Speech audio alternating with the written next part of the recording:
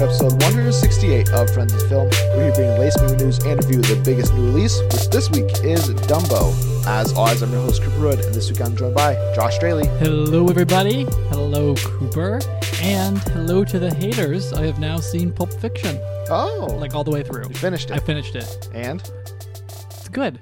It's in ways that I really have a hard time explaining. Because there's not a whole lot to it.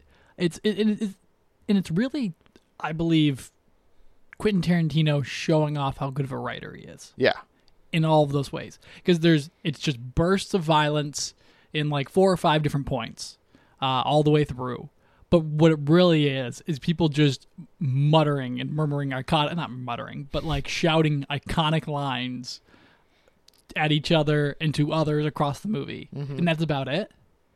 In all of those ways. And I'm like, yeah, we get it. Quentin, you're really great at keeping me interested in stupid things like that opening with like just the conversation back and forth between Travolta and Sam Jackson. And that moves all the way through everything else. Obviously, though, things get hilarious when the wolf shows up after they have accidentally shot the guy in the back of the vehicle. I forget who's playing him.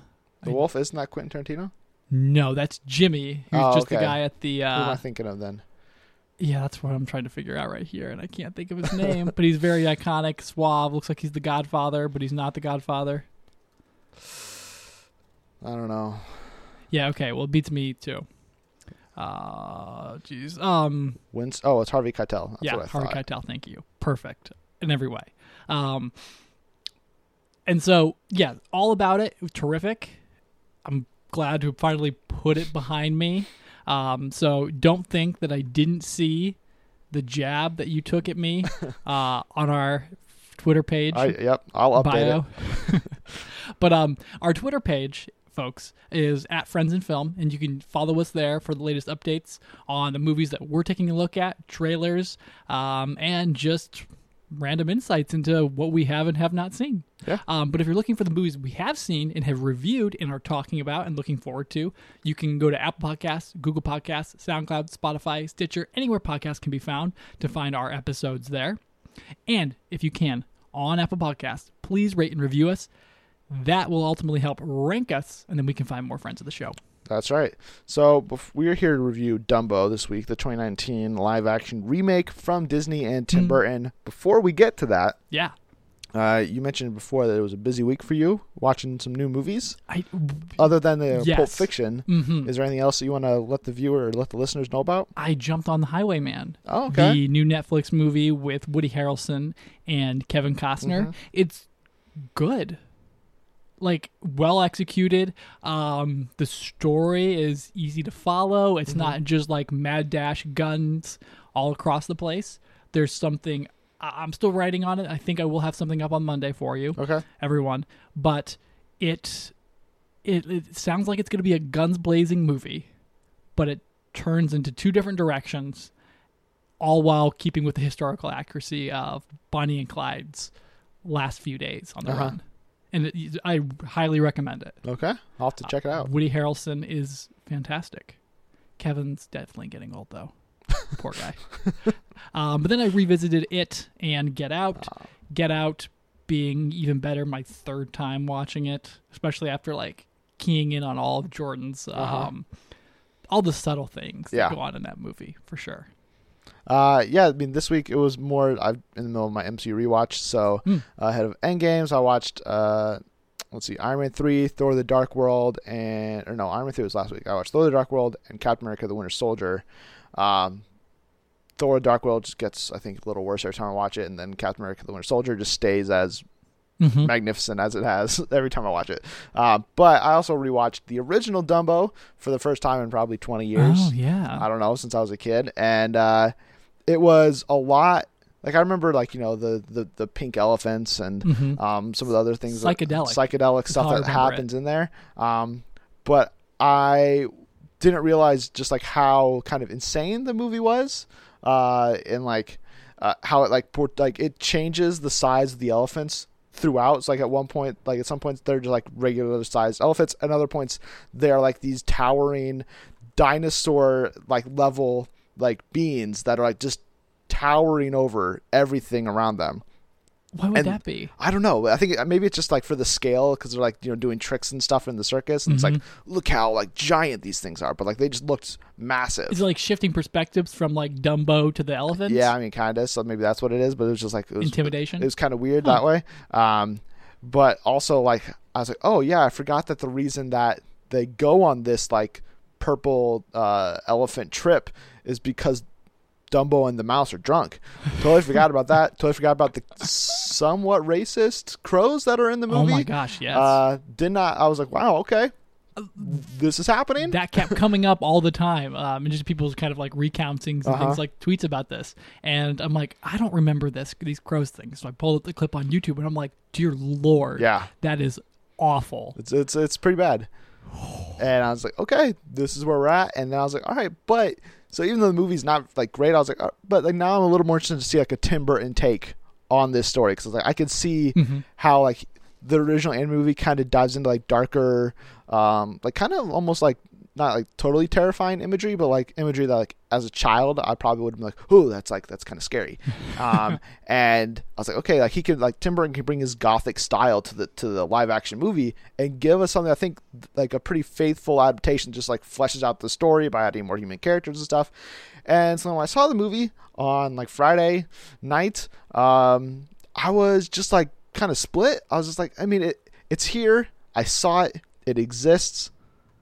But it didn't really leave an impression on me. It exists. What a review. I know. But it's like, it's so just like middle of the road. I feel like it starts with more of like a traditional live action, Disney remake style of like, here's the circus. It's fun.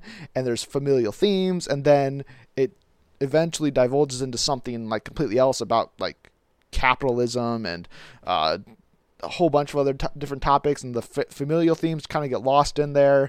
And there are certain aspects to the characters that they really like put a focus on, especially with the Colin Farrell's daughter in the movie, that really have no payoff whatsoever. They're just like you spent like 15 minutes making sure I know that this is part of her character, and it never does anything. And I'm just like, I don't know what you're doing here.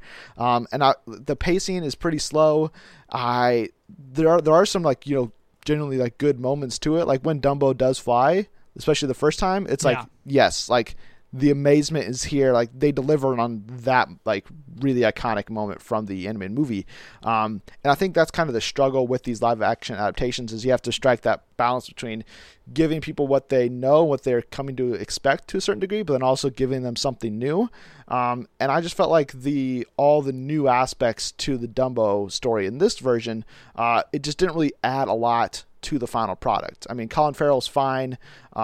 Eva Green's like, her accent kind of unnecessary. Don't know why she had to lay it on so thick. And then Michael Keaton, hate to say it, he was just kind of bad in this movie and all over the place. And I just didn't really like I obviously don't like his character. He's the villain of the movie, but like his performance, I just found kind of off-putting, I guess. And so it just really didn't land with me. I still think it's like, well made from a technical perspective and everything. And I mean, there are those like moments where I'm like kind of engaged in the story or, Dumbo storyline, but it's really more almost about the Farrier family than it is Dumbo. So I'm going to give it 2.5 ticket stubs out of 5. Okay. It's fine. Really? But it's nothing special. I would love to hear you talk more about why Michael Keaton's V.A. Vandereve? Vandereve. That's not, I think so. Okay, yeah. Or Vandevere. There we go. Why he was so off-putting. It was just, I don't know, he was just like too cartoony for me. Like, obviously he is like the evil mustache twirling, corporate man who's trying to like bring everything under his own dreamland amusement park thing he's building. But like he was just too over the top for me. I was like, he doesn't fit the rest of this movie, and maybe that's because he's like, oh, I've worked with Burton before, I know the style he's going for. But then the movie's not like fully Burtonized. But Keaton definitely was, so it just felt like he was almost in like a different movie. And so every time he comes in, he's like, hey guys, I'm here to do my crazy Michael Keaton thing. I'm just like, stop. Like, this is not the movie that, like, you're not working with everything else that's happening. Like, your relationship with Eva Green's character wasn't working. I don't know, just nothing for me was working with Michael Keaton. Okay, really? Man, well, I find that really surprising because Keaton really worked. He actually worked for me. This was the first time I've seen him be anything remarkably loony or being something so of and beyond itself since Batman. Mm-hmm. Really, and maybe a little bit you could argue in Curion's Birdman, right? No, yeah, whoever Birdman. Did Birdman. Yeah, Alfonso Cuarón. Okay, that's what I thought. And for me, that was terrific. That was awesome. That was fun. It's just letting loose across, the film. And that's kind of like what I expected this to be, especially once you get to Dreamland where everything is so heightened and over the top. Like, we're introduced to the Medici brothers' circus, and it's like a ragtag establishment that's trying to play the hits or like do their thing to some slowly failing success. And when you get to Dreamland and you see like what it takes to thrive and succeed and who's the quote unquote mad genius to kind of get that up and running, it was all about that. But like in Dumbo as a whole, I really enjoyed it like a lot of ways. And like it's Tim Burton kind of finally like he's crossing like a family threshold where he's giving you all of these positive and light notes throughout most of it. And then he's like, a river of darkness goes underneath this movie because I did not expect anyone to be accidentally murdered or be manslaughtered by Dumbo's mom, Jumbo, which I kept laughing at the entire movie because I'm just like, I don't know, is that her original name? Jumbo, yeah. Yeah. He's Jumbo Jr. Okay. My favorite part about the whole naming process aspect of the movie was that instead of just calling him Dumbo, as the kids referred to him as, many of them would just repeatedly call him Big D. And I was just like, what? This is happening? Okay. But that was, I don't know, like I think he successfully combined something that we all take at face value. It's ultra sweet and, like huggable and lovable. And then puts like this really dark undercurrent of like what's just beneath the surface of like all of these things we love. And so on a movie and like on a grand wide scale, I think it does it perfectly. Dumbo himself, yes. Okay. I think. Is positively perfect. There is those eyes are so expressive and teary, and then they're just like the way they like, I don't want to say the word, the way they moisten and like you just like well up and you're like, oh my gosh, it is looking at the cutest thing on screen that we will probably see all year. Absolutely phenomenal. Well, let's wait to see what Lion King has in store. Okay. I can't think of anything that would be that cute though. I don't know. Baby Simba's pretty cute. Baby Simba is kind of cute. That's for sure. But Dumbo's pretty cute too. And all the way through, you care about this little elephant's well-being all the way through. And I thought that was like, those were the stakes as much as like you're rooting for the Farrier family to take care of Dumbo and the Medici brother circus extras all the way across.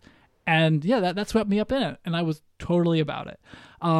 If anything, it does get really bland. Right, just as the Medici Brothers circus gets bought up and swept up by Dreamland, and so some of those things are just like, okay, this is kind of tedious, and I don't need to know all of the undercurrents here. But other than that, I really don't have too many complaints about it. So with all that said, I would give it 4 out of 5 ticket stubs. Okay, so.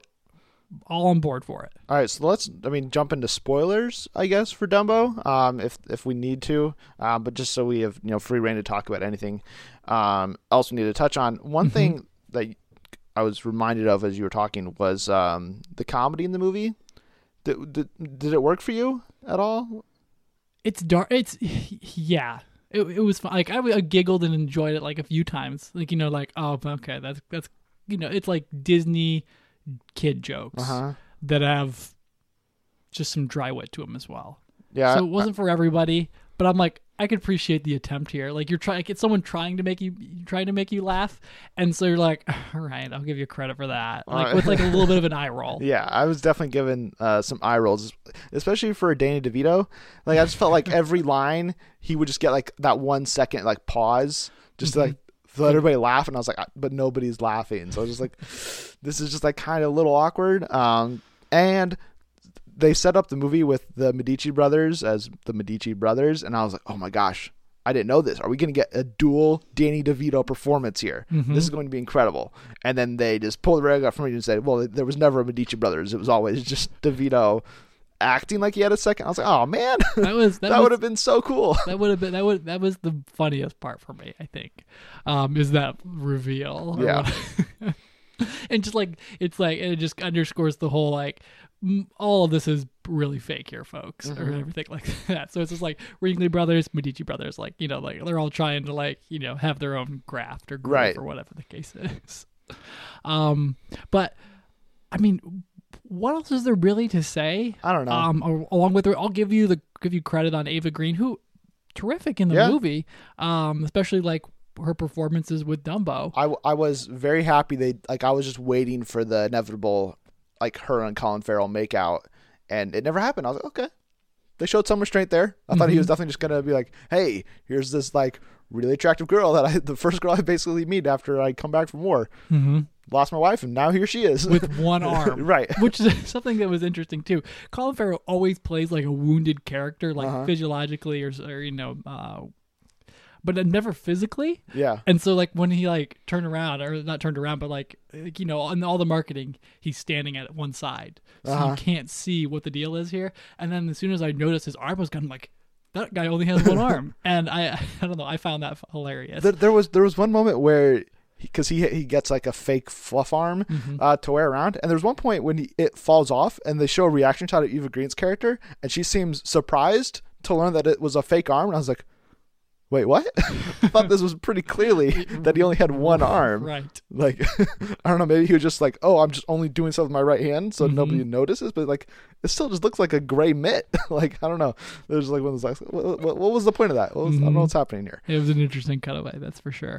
But like the thing that I found most interesting though, especially with Tim Burton, like being behind the reins of this movie, is sort of how like he and ultimately being produced by Disney is like what he seems to kind of like flip the bird at in the final third act, because Dreamland is this like mega carnival with places like, I mean, like where you can see clear Disney homages to the Magic Kingdom, and Epcot, and all of these places. Like there's a Rocket World, some kind of like, there's like a future there's place. rip-off like Tomorrowland, and there's the Science Center or whatever it is, and then that like haunted like Animal House thing. Right. I don't remember what it was called.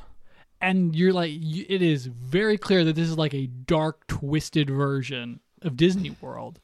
And the Medici Brothers Circus has been bought out by them and like swept up into this huge thing. And by the end of it, you are watching Dumbo, or not Dumbo, but like basically the Medici Brothers and the old gang like level the place to the ground. Well, not them like specifically, it's all accidental and like a breakout, but by trying to break free, they lit this place on fire and it burns to the ground. And that's like, that is so clearly like you know, I don't know if a jab, but like a stand-in for Disney Corp. For sure. Because it's like, because well, what's Michael Keaton's person's name? Van Devere? Because Van Devere, like Dreamland is acquiring all these other properties to fill out and make his establishment the must-see place to go. And like that's basically what Disney has done for the last decade. I mean, before we started recording, we were talking about the process of them buying Marvel, and then how that led them to buy Lucasfilm, and now they've just bought Fox, and they're just adding all of these assets, and it's just like, it's just so weird because the movie like does this, and then, you know, Max Medici, Danny DeVito's character, he just like is like, all right, here's your new job. Your secretary will tell you when you have things, but don't ask any questions. Just sit in this office, and then, oh, by the way, go tell your employees that we said we were going to bring over here that they're all fired. And it's just like, wow, this is like, there's so many like Fox Disney like themes playing here, and I was like, what is happening? Yeah, just as we're getting stories from Fox employees who are like, no one's told us anything, we have no idea, we're waiting for the shoes to drop now, you know, across like all of their properties. And that's like so, I don't know, prescient in so many ways. I think the Fox Disney deal was already in the works by the time Dumbo began its production late last year, or early last year, I should say. So all of that to say, though, it was hard not to watch that entire Vanderveer plot and not think of like Bob Iger, Kevin Feige, Disney, everything like that. So actually, Dumbo started filming in the spring of 2017. So it was 6 to 9 months before the Disney Fox deal was completed. And I think those negotiations only started like the summer of 2017. Okay. Wow. So they're ahead of the timeline, which just makes it all the more like interesting. Right. That's how this plays out. Because then obviously I think it raised that question of, well, like, I don't think Tim Burton's obviously going for this like shot at Disney like this overtly, but then like just as the real world events kind of transpired, it just became like more and more like it just kind of became part of the movie. Oh yeah, for sure. I mean, like, but the idea of like all of these small places getting gobbled up, like Amazon was doing this at that time, as well as I'm trying to think of another streaming giant, but Netflix probably, I mean, really just poaching projects and directors more than anything else. But it's very clearly something like that about monopolies, entertainment, and things like that. Right. And that was just really jumped out at me. I couldn't think of I can't think of Dumbo now as anything other than that, other than like Dumbo himself. Right. I mean, on the opposite side of the spectrum, kind of opposite of capitalism or everything, that like the movie like is pretty clearly like it has those familial themes as well about like separation from your parents and, you know, a divided family and all this stuff. And I felt like that kind of aspect of the movie kind of fell by the wayside as the movie progressed, and then turned into this like, you know, whether it was planned or not, this Disney commentary, which I was kind of I wasn't turned off by, but I was just more like confused of why the movie chose this route, because I feel like Dumbo at its core is a movie that like can really speak to like embracing the oddities of yourself to then achieve something greater. Like, you know, Dumbo has big ears, but he's the only elephant that can fly. And it's like, okay, like that's kind of, and then like there's the whole circus element to it as well, of all these people like, you know, being ridiculed. And maybe as I was expecting something more I don't know, clear as like The Greatest Showman. Like that was clearly like their message of like, just like be yourself, like embrace who you are. I mean, they have the This Is Me song that's like was the anthem of this whole thing. And so maybe I was expecting some of that with Dumbo, and maybe that's my own fault, but I was kind of surprised that we kind of lost sight of this like whole familial theme, and there wasn't like as direct of parallels between, well, the kids lost their mom, now they're with their dad, and then Dumbo was separated from his mom and had no idea what was up with his dad or whatever. So I thought there'd be more like connection there, and there wasn't, which kind of made like was that part of the script at one point, or was that just like, it can't just be a coincidence that the movie's two kids also have like lost their parents like that. So maybe that just got lost on the cutting room floor or something, but I don't know. I felt like that was an aspect that needed more development in this movie. Yeah, you do. There is a bond between the children and Dumbo that is like there are loose threads there. Yeah. For sure. And like you said, like those parallels between like, oh, that he's orphaned in a way. They're not orphaned, but yeah, there's a missing part of them, and so they like that those parts do come together. But like I guess the tying up of that is just that they get their family back, which is the circus, and Dumbo, by being at Dreamland, gets his mom back after finding out that she's been bought as an exhibit to show off a killer elephant. That was pretty convenient too, but I'm not going to dock Dumbo for that. You got to tie it up somehow. Which leads to the leads to the breakout and the downfall of Dreamland. But the movie was written by Enrin Kruger, who like does really dark. I mean, he's written horror, like the Ring films, of all movies. So it's definitely a turn. And he wrote Ghost in the Shell. Yeah, absolutely. So there's some different ideas there, like, you know, like coming into this like first time script. Yeah. For Disney, I guess. So yeah, first with Disney, but yeah, he's been writing scripts since, you know, the early 2000s. It's definitely something that I would not have expected to see, especially in these like age of remakes, live action remakes. But you got to have a director who does live action movies. Right. And Tim Burton has been working with Disney now for this is his second one. Or he technically produced the the second Alice in Wonderland. Yeah. So, on those notes though, I mean, he's turning into something. I think something a little bit more crowd pleasing. But that really kind of exhausts what I have. Is there any notes on Dumbo that the only other thing I would to mention was just what I alluded to before about the girl. Oh yeah, like it was the scientist aspect. She's like, I'm a scientist. I'm gonna be a scientist. I'm not gonna be a circus person. I'm gonna be a scientist. I'm like, okay, like what is she gonna like invent or do that like shows why she has this drive? And there's no moment of that. And I was like, that's like pretty disappointing because like I liked that like aspect of her where it's like I'm not gonna like follow in the family footsteps just because like that's what's expected of me. Like I'm going to go above and beyond, embrace who I am, and dive into science. And I was just waiting for something to be like, and here's her scientific breakdown of how they can like do this or whatever, or how this is how Dumbo can fly. Like, okay, well, if Eva Green's getting on, we're adding this amount of weight. If you do this, like that's what he has to do to fly with her on his back. Like, just give her like a moment like that or something. And then so they didn't, other than like she's just like sitting in the science building at the very like near the end.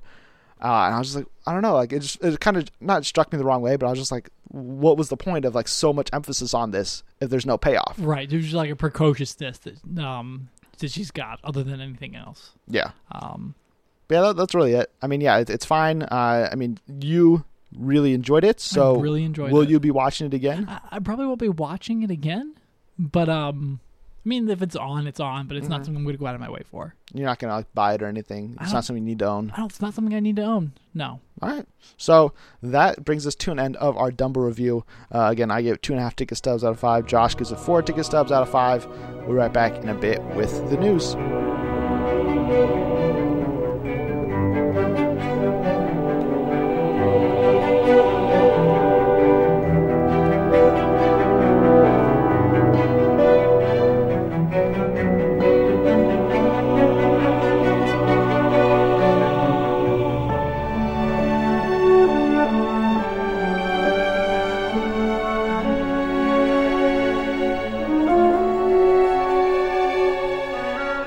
Back with the news, and so I'll start with our 3 main topics this week, starting off with an MCU casting edition. According to THR, Angelina Jolie is in talks to be the first cast member of The Eternals, directed by Chloe Zhao. There's no word on who she will be playing yet, but she is an Oscar winner. She is familiar with Disney after Maleficent. She's going to be Maleficent in The Mistress of Evil at the end of this year. Josh, Angelina Jolie in the MCU, this is pretty big. That is, I mean, if you're going to retire a bunch of big names, you could be bringing in some big names, right? Angelina Jolie is perfect for this. This is awesome. Like, she's terrific. And she has not been acting in anything like super eccentric lately, arguably other than Maleficent. And then she directed that one movie with her and Brad Pitt that like nobody saw. And then she's just been voicing Kung Fu Panda movies. Like, that's it. Her and Brad Pitt. I think so. I think it's her and Pitt. Post breakup? I think it was like on the verge of their breakup. Oh, snap. And it was like the last thing that that's crazy. That they did together. I did not know about that. But yeah, like she's been kind of waiting in the wings for something big and like a starring role. And if she is indeed joining the Eternals in like a hero role, that is crazy. And that's going to be, I think this is going to be the best casting pickup for their new post Endgame wave.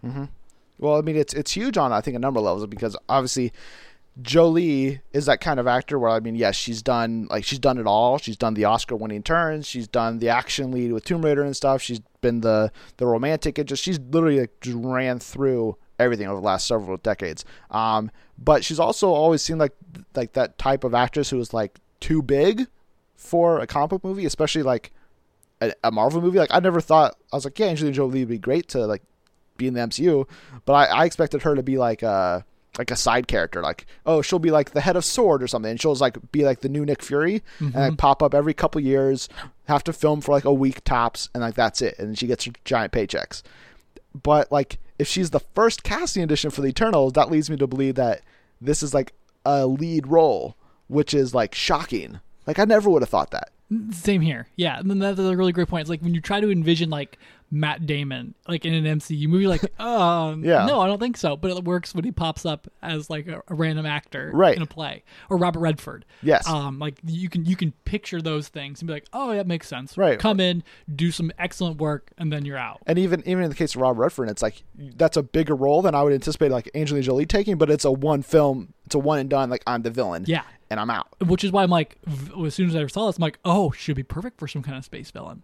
And then they don't cast. You realize they don't cast villains. No. This early. And on. I think the villain is going to be Druig, who's a male. So unless they're going against the casting breakdowns that are out there and are gender switching that, like.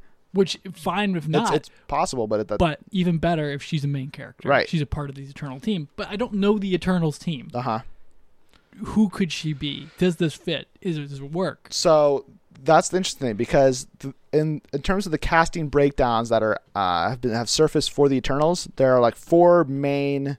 There's five main female roles. One of them is for a teenager who, fingers crossed, goes to Millie Bobby Brown. That's just what I'm pulling for because she's fantastic. Mm-hmm. And then there is this character who's called Karen, but that's just like a cover for something, like a different name that nobody knows what it is. And that character, her description is like she needs to be powerful and like have the essence of a god and like time, like just like all of these qualities that are like so like it seems like perfect like description of Angelina Jolie. Mm-hmm. But then the breakdown said they're going for either a Native American, a person of color, or something else. I don't remember what the third option was, but it's like it wouldn't fit, and it was going early 30s, so it wouldn't fit with Angelina Jolie. And so then it really takes us down to three options. One is Cersei, who's in most Eternals comics like the lead female character who has all of these great powers. She's had like a flirtation with Tony Stark in the past. She loves, what separates her from the other Eternals is that she likes to actually live among humans, whereas other Eternals are like, no, get us away from these people who are like so like much lesser than we are. That's interesting. So I think she could play that because Cersei also kind of has this is it timeliness or like she has this quality where she's like not out of time, but she's just like she can last for decades. Like she's perfect no matter where she is. I don't know if I'm making any sense. Perfect no matter where she is. Yeah. I don't know what the word is, but very well adaptive. I'm gonna say adaptive. I don't know what I'm saying. But yeah, like Cersei she loves high society and all that kind of stuff. And so I think that's probably the best, like that's the most likely option. Because like if Jolie is doing this and she's the first casting edition, it makes sense for her to be like the female lead of the franchise now and moving forward. There's this other character called Thena, who is like a warrior, who's also the daughter of the grandfather of Thanos, I think, which would make like she's crazy powerful, but also in recent comic runs, she is a mother, and then she's also a love interest in some ways to the main male character, Icarus. And I could honestly, that was where my mind first went with Jolie, because, I mean, she's got like tons of children, and like that adoption's a very big part of like her life. And so I was like, maybe they'd go with like that angle and like channel her motherhood with Thena, and then give her like this like kick butt warrior role to, flip that around. Sure. And the other ones, there's this character named Alesis, who's like this AI program, and I just don't see that being the fit for Jolie. So it's either between like Cersei or Thena. Yeah, that Cersei. Well, either those. It was really interesting. You made both points there. Like both of those characters sound incredibly empathetic to like human race or something or whatever they're at or with, and that's very much Jolie. It's her persona, and so having a character in the MCU that sort of picks up and plays with those aspects that we already come to associate with her and her brand. I hate that word, but like that idea, like that's almost like a perfect piece to fit into the big new Marvel puzzle. Either way, it's terrific just to see the headline with Angelina Jolie MCU. Right.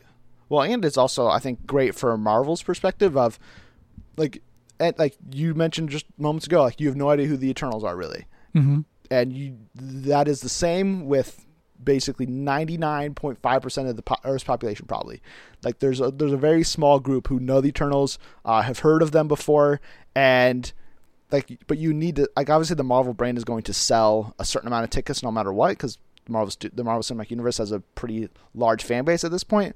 But also, if you can put out your first poster and it's Angelina Jolie's face front and center, you're like, oh, Marvel, Angelina Jolie, that must mean good things. I'm going to go see that movie. Especially when you're diving in. Yeah, that's a really good point. You have name ID on this new property without having to, cast someone that's totally out of the blue and sell it. Right, because this isn't exactly like a Guardians of the Galaxy situation, even though it's going to be an ensemble team. Like the difference between like semi-ripped, Chris Pratt fresh off of Parks and Rec versus Angelina Jolie in the prime of her career, like that's a world difference right there. It is a world difference, but it also is the same though, because we have come to know and love Chris Pratt. Yeah. And plus, so you take that lovability with the Marvel brand, you attach those two things, and you get $500 million the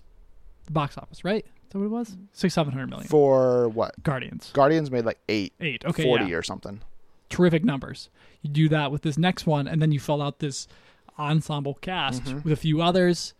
You're looking at something really good. Yeah, I mean, if they get Millie Bobby Brown like I want, if they get Keanu Reeves to be the villain as I want, we're looking very good for the Eternals. His time is coming soon. I can feel it. And I think a lot of this also has to go to Chloe Zhao being the director, who's kind of broke on the scene last year with the writer, and people really want to work with her, it seems like. So That's true. Angelina Jolie being on here, and there's also the aspect of there are reports that Eternals will feature the first gay lead character in an MCU movie, with most people expecting to be Hercules. And Angelina Jolie is obviously she is a big advocate for LGBTQ rights, so that could help bring her in as well. And if they're going that route, I have to throw it out here. I threw it on Twitter. Luke Evans for Hercules. Sign me up. It is how we got Cate Blanchett. She was dying to work with Waititi. Yeah. So hopefully, it looks like stars are aligning here. Yeah. I mean, Frances McDormand's in Zhao's second feature, so maybe she is a role in here somehow. I don't know. But yeah, Eternals off to a pretty good start. As is the casting process for A Quiet Place 2, because THR also reported this week that Cillian Murphy has joined the cast of the John Krasinski directed follow-up that is also going to star Emily Blunt, Noah Jupe, and Millicent Simmons. They're all returning. Cillian Murphy is the first. Cillian Murphy. I always switch it up. I call him Cillian Murphy. You do? See, other people call him Cillian. I'm never sure which one I'm supposed to say. So maybe I should just switch back and forth to please everybody. I don't know. I think it's a transatlantic thing. I think you can go with either or. All right. Well, Cillian Murphy is the first new addition to the cast. I mean, he's obviously great. He's in a lot of great things. He's always really good in them. Josh, I mean, this is exciting news, obviously, yes? Yeah, it is exciting. Like, listen, I loved Quiet Place the first time around. Quiet Place 2, an even quieter place, is going to be terrific as well, especially with Krasinski returning to direct, but officially announced? I think it is officially announced. Okay. I just know the photo was there, and he's like, time to get back. Right. And I'm like, well, what does that mean? Come on. But most importantly, he's starring opposite Emily Blunt, who we knew was coming back, reportedly, but this time around, like, in another report with this man who is terrific. So I'm curious now, is he the stepfather or is he the villain? Because either or would be terrific. Maybe he's both. It could be, yeah, perhaps so. Because Cillian is just so good at doing dark drama, and I've been shocked that we haven't actually seen him in some kind of like horror picture before. Ever. It's really just grim dramas. Yeah. Where he sort of teeters on the edge of being completely lawless or having like a psychotic breakdown. And getting him into this is going to be epic because it's working with Krasinski. He's going to be working opposite of someone like Blunt. And it should make for a great film. Yeah. Depending on what else they do. So which role would you rather see him take? I want to see him be a good guy. The stepfather, the neighbor that they're helping out. Stepfather. I mean, he's just like, he's going to show up and be the male lead for the movie. I think it's what I'm jokingly trying to point out here. I'm not. Yeah. I mean, you never know. You never know. Post-apocalyptic. You need things happen fast. But I'd like to see him be a do-gooder for once. Peaky Blinders. He's a grim character with shades of gray. Batman, obviously. Yeah. Psychotic. So here I'd like to see him at least like smile once or twice. It's very rare we get that from him, and he's charismatic, I think. I mean, especially in interviews and everything like that when he's selling films. So I'd like him get to be a closer version of himself in this, obviously with an American accent. True. Cillian Murphy is great. I don't know what role I'd rather see him take, and I think it all just comes down to the plot. I don't really want to see Emily Blunt obviously immediately fall back into the arms of somebody else. Like, have some respect for John. Like, let his legacy live on here in this post-apocalyptic universe. I have an official update from the Baby Names of Ireland. Oh gosh. It is pronounced Killian. Killian. Oh, interesting. Killian. Oh, yeah, okay. Killian. So you are correct there. Okay. Well, I was wrong for years, but now I'm correct. Cillian Murphy. So I mean, I think it makes more sense for him to be just like the neighbor, like across the farm, who Emily Blunt and her family, go to their aid, and then they kind of like set up shop and create like this safe house the safe zone in this farm community. I really just want to know, like, now that he's on board, like how many other cast members are we going to get? Like, is he the only one? Are we going to get 2 more people? Are we going to get 6 more people? Because like the first Quiet Place was a very small cast, obviously. Even with like the addition of like Screaming Man in the Woods and stuff. Like this one, if we're starting off with Cillian Murphy like as the first addition, like do you want to see them go more like not total ensemble route, but like where we're getting 4 or 5 new people, including Cillian Murphy, or do you want to see it be like Cillian and like one other person? I don't know. It's a really interesting choice to grab him. Like, I don't expect them to load this cast up. I think it's going to be like, I'd be shocked if we see 2 or 3 other people even added to this movie.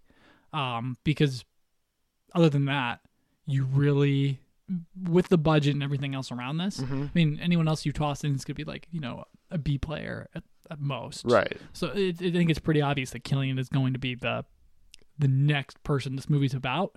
But I don't know what else they're going to explore in this sequel. Because obviously if Woods and Beck, who were the original story writers on this, or came up with the idea of it, said that they left a lot of material on the table.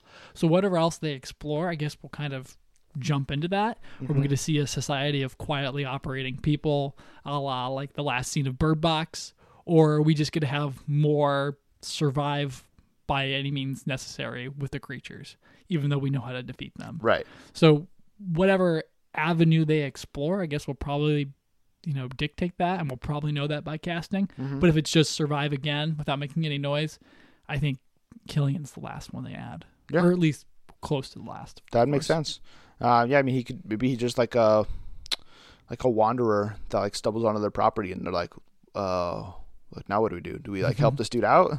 Do we not? Does he like? Can we trust him? Like, that'd be an interesting role for him to take too. Yeah, he's the perfect like friendly, but I don't know. He could go off at any moment. Right. Like, he has a wide range. He's kind of a chameleon. Like, he can kind of do it all. So, whatever role Cillian Murphy has in A Quiet Place 2, I'll be cool with. Same here. So, we also had confirmation this week, straight from Jai Courtney's mouth as he was talking to Business Insider, that Captain Boomerang will, in fact, be back for James Gunn's The Suicide Squad. He is the second cast member to officially be returning, and the other one being Margot Robbie's Harley Quinn. So, I think he was on both of our lists when we did our like big question several months ago of like should any original Suicide Squad members return for the new one, and so I'm obviously happy about this, that he's coming back, because I think James Gunn can do something I think different and also a little better with Captain Boomerang than what he got in the first movie. But also this, I think, just further confirms that this isn't like a total reboot, as they've kind of been claiming it is. Like, you're having Courtney back, you're having Margot back. Will Smith was gonna come back and then just couldn't make it work because of scheduling. Now you're still keeping Deadshot around. So like, this isn't like totally different than what we've seen before. They're just putting a "the" in front of it and trying to pass off something new. Yeah, I think so. Well, possibly the branding will all be there how they brand this thing is going to be remarkably crazy when it's not a whole new cast and they're just calling it The. So that'll be like an interesting. But yeah, I don't remember if I wanted Jai Courtney on my list. So I feel like you did. Okay. I could be wrong. I know I mentioned him. I'm very bland on it, but also because there's no like his performance in that is just good. Like, neither bad nor terrible, but he's having fun in a movie that is not having a lot of fun. Yeah. All over the place. Even with the Joker and it being about a bunch of people who are crazy lunatics having fun in a abandoned city, an overrun city with monsters and ghouls and everything like that. So I don't think he'd be returning if James Gunn didn't like him or see potential. And I think with Gunn directing and writing, Courtney's going to have a whole lot more fun, especially, pairing him with either Elba or Robbie or Sharkman or whatever the case is. I think that potential mixture and concoction is going to make for some interesting and fun things. Mm-hmm. That's for sure. So, I mean, you mentioned that, like his interaction with King Shark, who's also supposedly in the movie, with Gunn bringing back, as far as we know, 2 main members of the original. You can count it 3 if you include Deadshot in that mix, but we also know that he's adding like 4 or 5 other people to this. Mm-hmm. People are obviously going to die because you're not going to have a 10-person ensemble for this whole movie. So the question is, like, is Gunn bringing these people back to kill them and then and then let this new wave of people exist? Or is it the opposite? And like, we'll start off the movie with like the new look Task Force X, and it's Polka Dot Man, King Shark, Rat Snatcher, or whatever whatever the other people were. Yeah, Ratcatcher. And they're like the first mission, and then they all die, and then Amanda Waller or whoever's running Task Force X has to then like go back to the like original members to like use them. Like, which way do you think we're going? I mean, if you were if you pulled Slipknot back into this thing, well, he's dead. So. I know that would have been funny, and just like nothing matters, LOL type of an attitude towards it. Like, that would have been funny to bring him back only to kill him, resurrect him to kill him, or break continuity. But man, I've some of these characters that they picked, like Polka Dot Man and Shark Man, and King Shark, sorry, like all of those, like those are hilarious characters that I think fit well in a James Gunn film. If Jai Courtney's being brought back to be, swept under a bus or, hit by a Mack truck, that would be hilarious too. Mm-hmm. But I think he has a character potential, and that's why we're getting an announcement that he's back in it, as opposed to Swamp Thing and whoever else. Swamp Thing's not in this movie. Got it. Yeah. So like, all those like, or the Shark Man, Crocodile Man, Killer Croc. Thank you. I should have known these names. So all of that like probably points to him being essential rather than just like you said. Although that would be hilarious to have that happen. Yeah. So we're thinking that they come back after all of these other new people die. Or is it going to be a mixture? It'll just be like, here's the Suicide Squad. Okay. It'll be. I don't think there'll be too much team building other than like tossing in King Shark or something. It'll be those 5 characters that were reported before. I think it was 5, plus Harley, Captain Boomerang, and Deadshot, and it'll just be an 8-person team. I think that sounds right. That sounds doable. Yeah. And obviously we have a lot of faith in James Gunn anyways, so we'll have to see. I mean, there's been rumors that Joel Kinnaman could return potentially as Rick Flag. I don't need that to happen. Yeah. Viola Davis as Amanda Waller. If you were Joel Kinnaman, would you come back as Rick Flag? I mean, probably. Depends how big the paycheck is. I mean, what else he's doing? Hannah, season 1? I mean, that's over. That's done. It's aired. I don't know. I don't know what he's doing. Hannah season 2. I guess. I have no clue. But that brings us to the end of our main 3 topics. We'll move on to Ticket or Skip It here. There are a couple of trailers that came out this week. Even though if you only look at our Twitter timeline, there's only one listed on there. We got a first trailer for Annabelle Comes Home, the extended trailer for Brightburn, the first trailer for Mary Magdalene, and the teaser trailer for Scary Stories to Tell in the Dark. Josh, which one is getting your ticket this week? I'm going to give it to Annabelle Comes Home because, number one, we're getting back to the continuity of The Conjuring, I guess, or at least the present day, or almost present day. I can't quite figure out where this is taking place at. Right. But the marketing is definitely hamming it up to say, Conjuring universe, your favorite's back. Let's go do this. Mm-hmm. I mean, Vera Farmiga is right there. Yeah, and Patrick Wilson. And Patrick Wilson, of course. So we got all of them. Like, they'll be ancillary probably to the main story.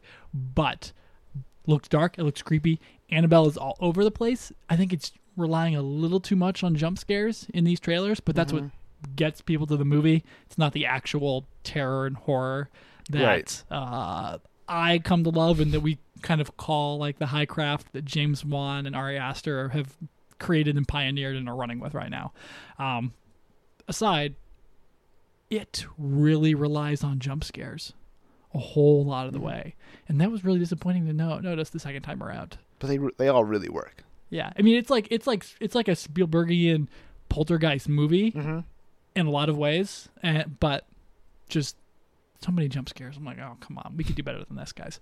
All that said, though, Annabelle Coming Home gets my ticket because it looks like it's going to be like a madhouse of horrors all run by that doll, and I'm 100% here for it. Yeah, I mean, I like the cast of that movie. McKenna Grace is in there. That's right. And Madison Eisman from the last Jumanji movie, and she's going to be in the third one as well. So it's got a good cast. I'm going to give my ticket to Brightburn, the extended trailer, even though... Finally, I know. That's like I feel like it's time. I feel like I skipped out on it the past two times, not intentionally, just more of it was probably up against like Endgame both times or something. I think so. So it finally had a good week for me to give it a ticket here. And I mean the movie just looks really solid. I'm a little scared that this extended trailer showed me the whole thing in terms of like how the plot's going to play out.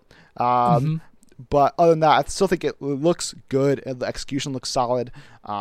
And even though it's not directed by James Gunn, it is overseen by him. It is written by his like cousins or his brothers or some family member. Two Guns on the writing credits. That's right. So I think it looks solid enough. Elizabeth Banks looks like she's going to give a nice screaming horror performance here. So it's got enough visual flair for me that I'm on board. My question to you is, before we move off this, do you think in any way this movie is some kind of a satire? Or a hidden comedy, because those ending moments of that movie are staged in such a way that it looks like it's going for kind of a hilarious beat as he's smashing through the insides and outsides of that house. So. And I just thought that was an interesting way to have that staged. I mean, that is interesting, but I can't see that happen. And if that is what happens, like this movie's going to get a lot of crap for selling people on this dark. Like twisted Superman story, and so it's like if it turned into a laugh fest, everybody be like, what? Not so much a laugh fest, but just like will have these beats of where like you can very clearly see the writers, I don't know, taking stabs at something that Zack Snyder was yelling at on SnyderCon. I mean, I think you can still do that without making it like too comedic, because like I mean all of these Brightburn trailers have been like ripping off the Man of Steel trailers from the visionary filmmaker behind Guardians of the Galaxy. And it's just like that's exactly how they would market Man of Steel, from the visionary filmmaker behind Watchmen or 300 or whatever they would use back then. Yep. And so like they're clearly going for that angle, and so I think you could do like a satirical approach to this character and this Superman-esque story, but still do it with like a dark sensibility and not making it like too comedic. Just those ending moments, I was like, this looks like something entirely different. So I wonder when we get to those latter parts of that movie if something changes. But okay. I mean, that's fair. We'll see. It comes out end of May, so it's not going to be too long before we get a chance to check out Brightburn. But let's end of Tick or Skip It, and we'll move on to the flyby, starting with a story about McKenna Grace from Annabelle Comes Home. THR reported that she is in talks to join Ghostbusters 3, and I think Jason Reitman has already confirmed this on social media as well. So she'll play the daughter of Carrie Coon, the sister of Finn Wolfhard. She's kind of blown up. She was obviously she's going to be in Annabelle Comes Home. She was in Captain Marvel as a young Captain Marvel, and then she was also in Haunting of Hill House and The Gifted, and Gifted. Chris Evans. Was she in Haunting of Hill House, or was she was in Sabrina? In Sabrina. I haven't seen Haunting of Hill House, so I don't know if she's actually in that or not. I think I mixed that up with Sabrina. But either way, McKenna Grace is having a big moment. She's capitalizing. I think she's really talented. She's also in I, Tonya as the young Tonya Harding. That's right. So she's really just like capitalizing on all of these roles here. So now a chance to kind of give her own character, not playing a young version of somebody else. I'm excited to see what she can do in this opportunity. She's in Sabrina and Haunting of Hill House. Okay. Wow. Yeah. So 2 Netflix series right there. The pipeline. Yeah, absolutely. Like, she's terrific and gifted. Mm-hmm. And I think like that was the moment where like young Captain Marvel, like working with Captain America. I'm sure like there was some synergy there. And then from that way on, rise to stardom. So it'll be fun to see her finally like get to be like a kid, like a normal person. And that'll be interesting. But Reitman's, I mean, I'm surprised I'm actually like okay about this Ghostbusters movie now. It's like, shaping up nicely. It's suddenly becoming what I feared would become a reaction to Paul Feig's film is just becoming a smart. It looks like it's becoming something smarter and not at all pandering to the online base minority fans, which I thought would be the case, but it's not, and so I'm excited about that. Yeah, because essentially Carrie Coon is the lead character here as the mother. So so they'll toss in like Kyle Chandler, and they're all set. Oh man, that'd be so good. He'd be great. That's a great call. Kyle Chandler for everything. He's not going to be, as far as we know, in Space Jam 2, but Variety reported this week that Star Trek Discovery star Sonequa Martin Green is going to be in the movie, and she will play LeBron James' wife in the film. So, big fan of Sonequa Martin Green, even as somebody who does not watch Star Trek Discovery. I really know her from The Walking Dead, where she was great in that role. And so I'm excited to see her now get into the blockbusters kind of sphere here. I don't know how big of a budget Space Jam 2 is going to have, but it's obviously going to be a big movie when it comes out in 2021. So I like this move for her career. I hope she has a more involved role than Michael Jordan's wife got in the original Space Jam, because she really doesn't have anything to do. And so I don't want to see them get Martin Green just for like a couple of stay-at-home, interact with the kids moments, and then she's written off the rest of the movie. Yeah, that's interesting. That'll be like, listen, obviously terrific. She has probably one of the more impactful arcs of like side characters from The Walking Dead, other than anybody else who gets in there. Not a part of like the big 3. Right. Daryl, Rick, Carl, and that's 3 right there. I don't know why I couldn't think of Denai Guerrero's name for a second. And so I haven't seen Star Trek Discovery. I'm hearing terrific things about the new season, particularly her, and her jumping on Space Jam. Sounds great. Yeah. Then we got a report from Deadline this week that Sam Mendes' 1917 war movie got a bunch of new cast members this week, including Benedict Cumberbatch, Mark Strong, Colin Firth, Richard Madden, and Andrew Scott, just to name a few. So this movie is casting up really well. It's going to start production here in a couple of weeks, I believe, and it has a December 2019 release date already slated. So is this thing a instant kind of front runner for awards potential with a cast like this, with a war movie with Sam Mendes behind the camera? What do you think? We will see. It's very clearly going to be an English film in a lot of ways.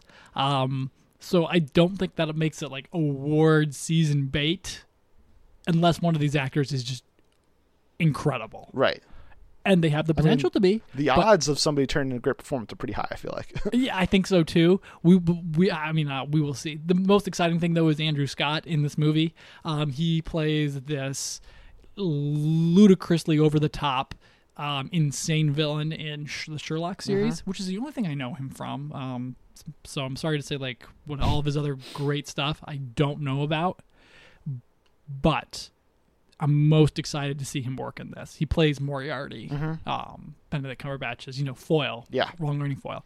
And so, or Sherlock's. And so getting him in here looks like lots of fun. Everybody else, terrific. Richard Madden, I'm not sold on him yet.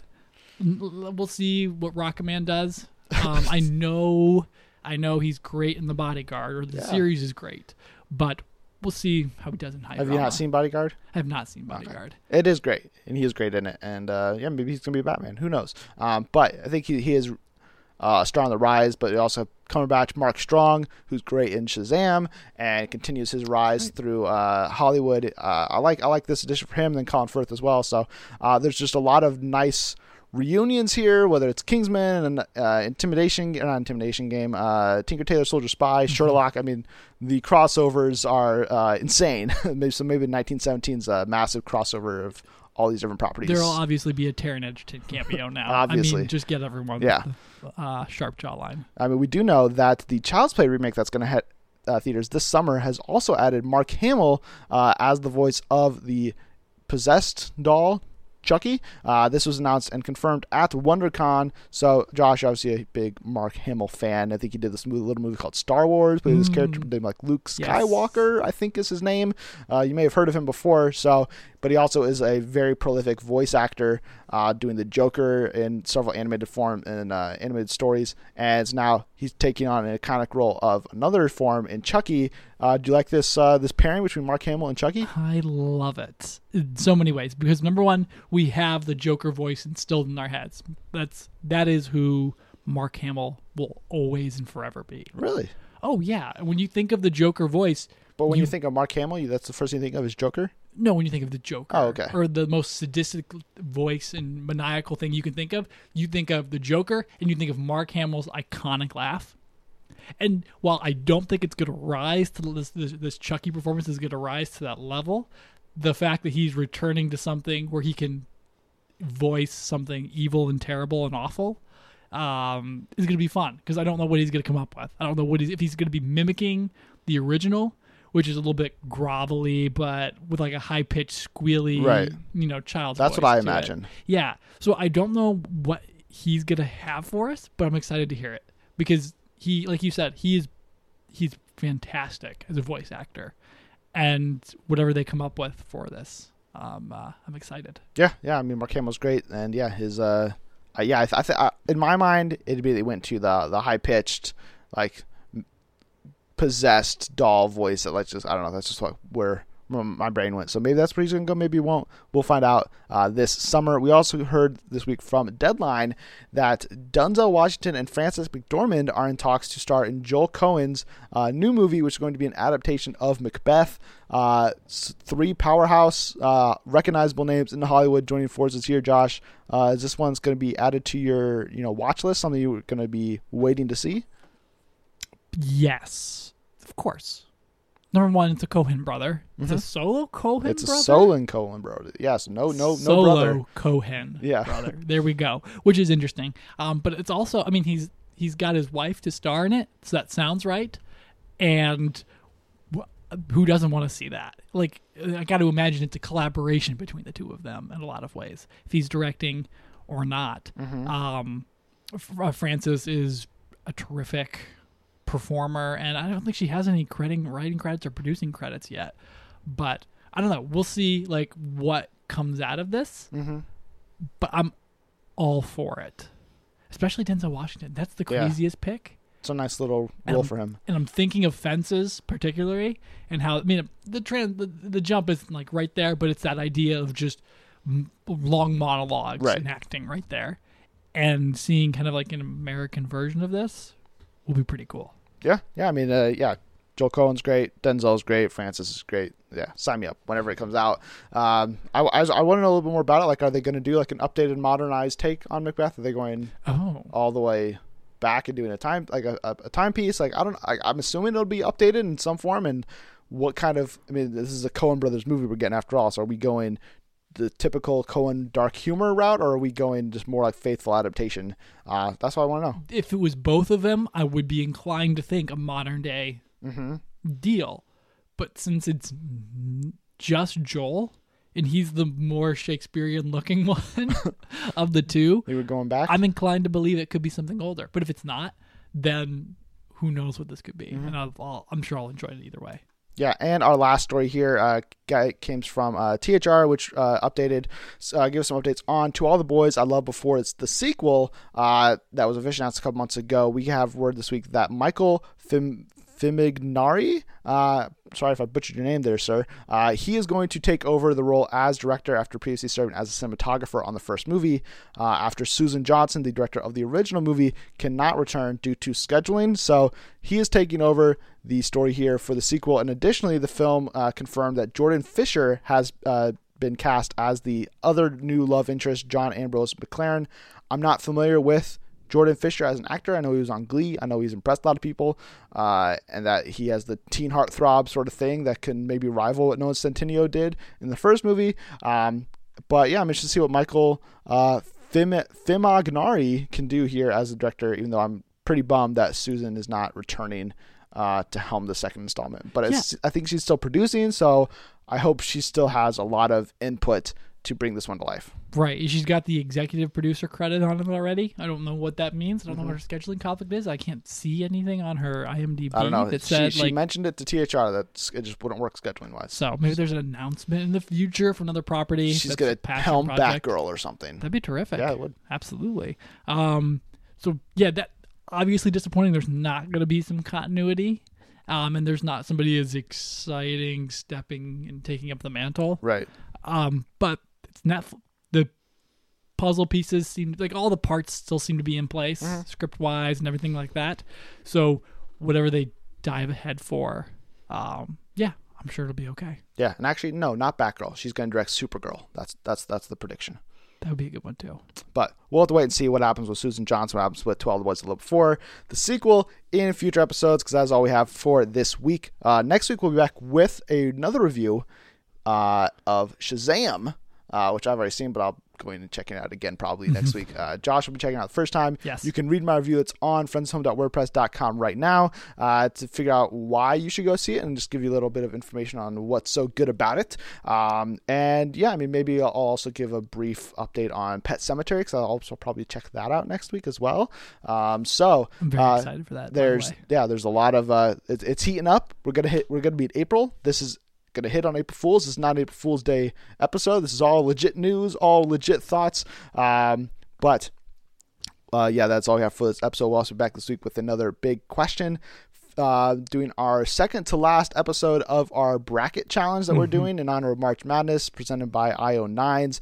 Best sci-fi fantasy film of the last decade. It's getting tough. There's going to be some tough choices that are going to be made. I don't know what's going to happen, but you'll have to tune in on Wednesday to find that out.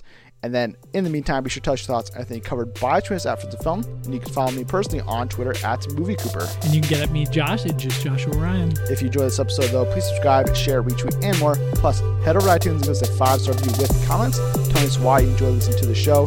Thanks again for tuning in to the Friends Home Podcast. Josh. Thanks for stopping in, everyone. And be sure to turn next week for our future episodes.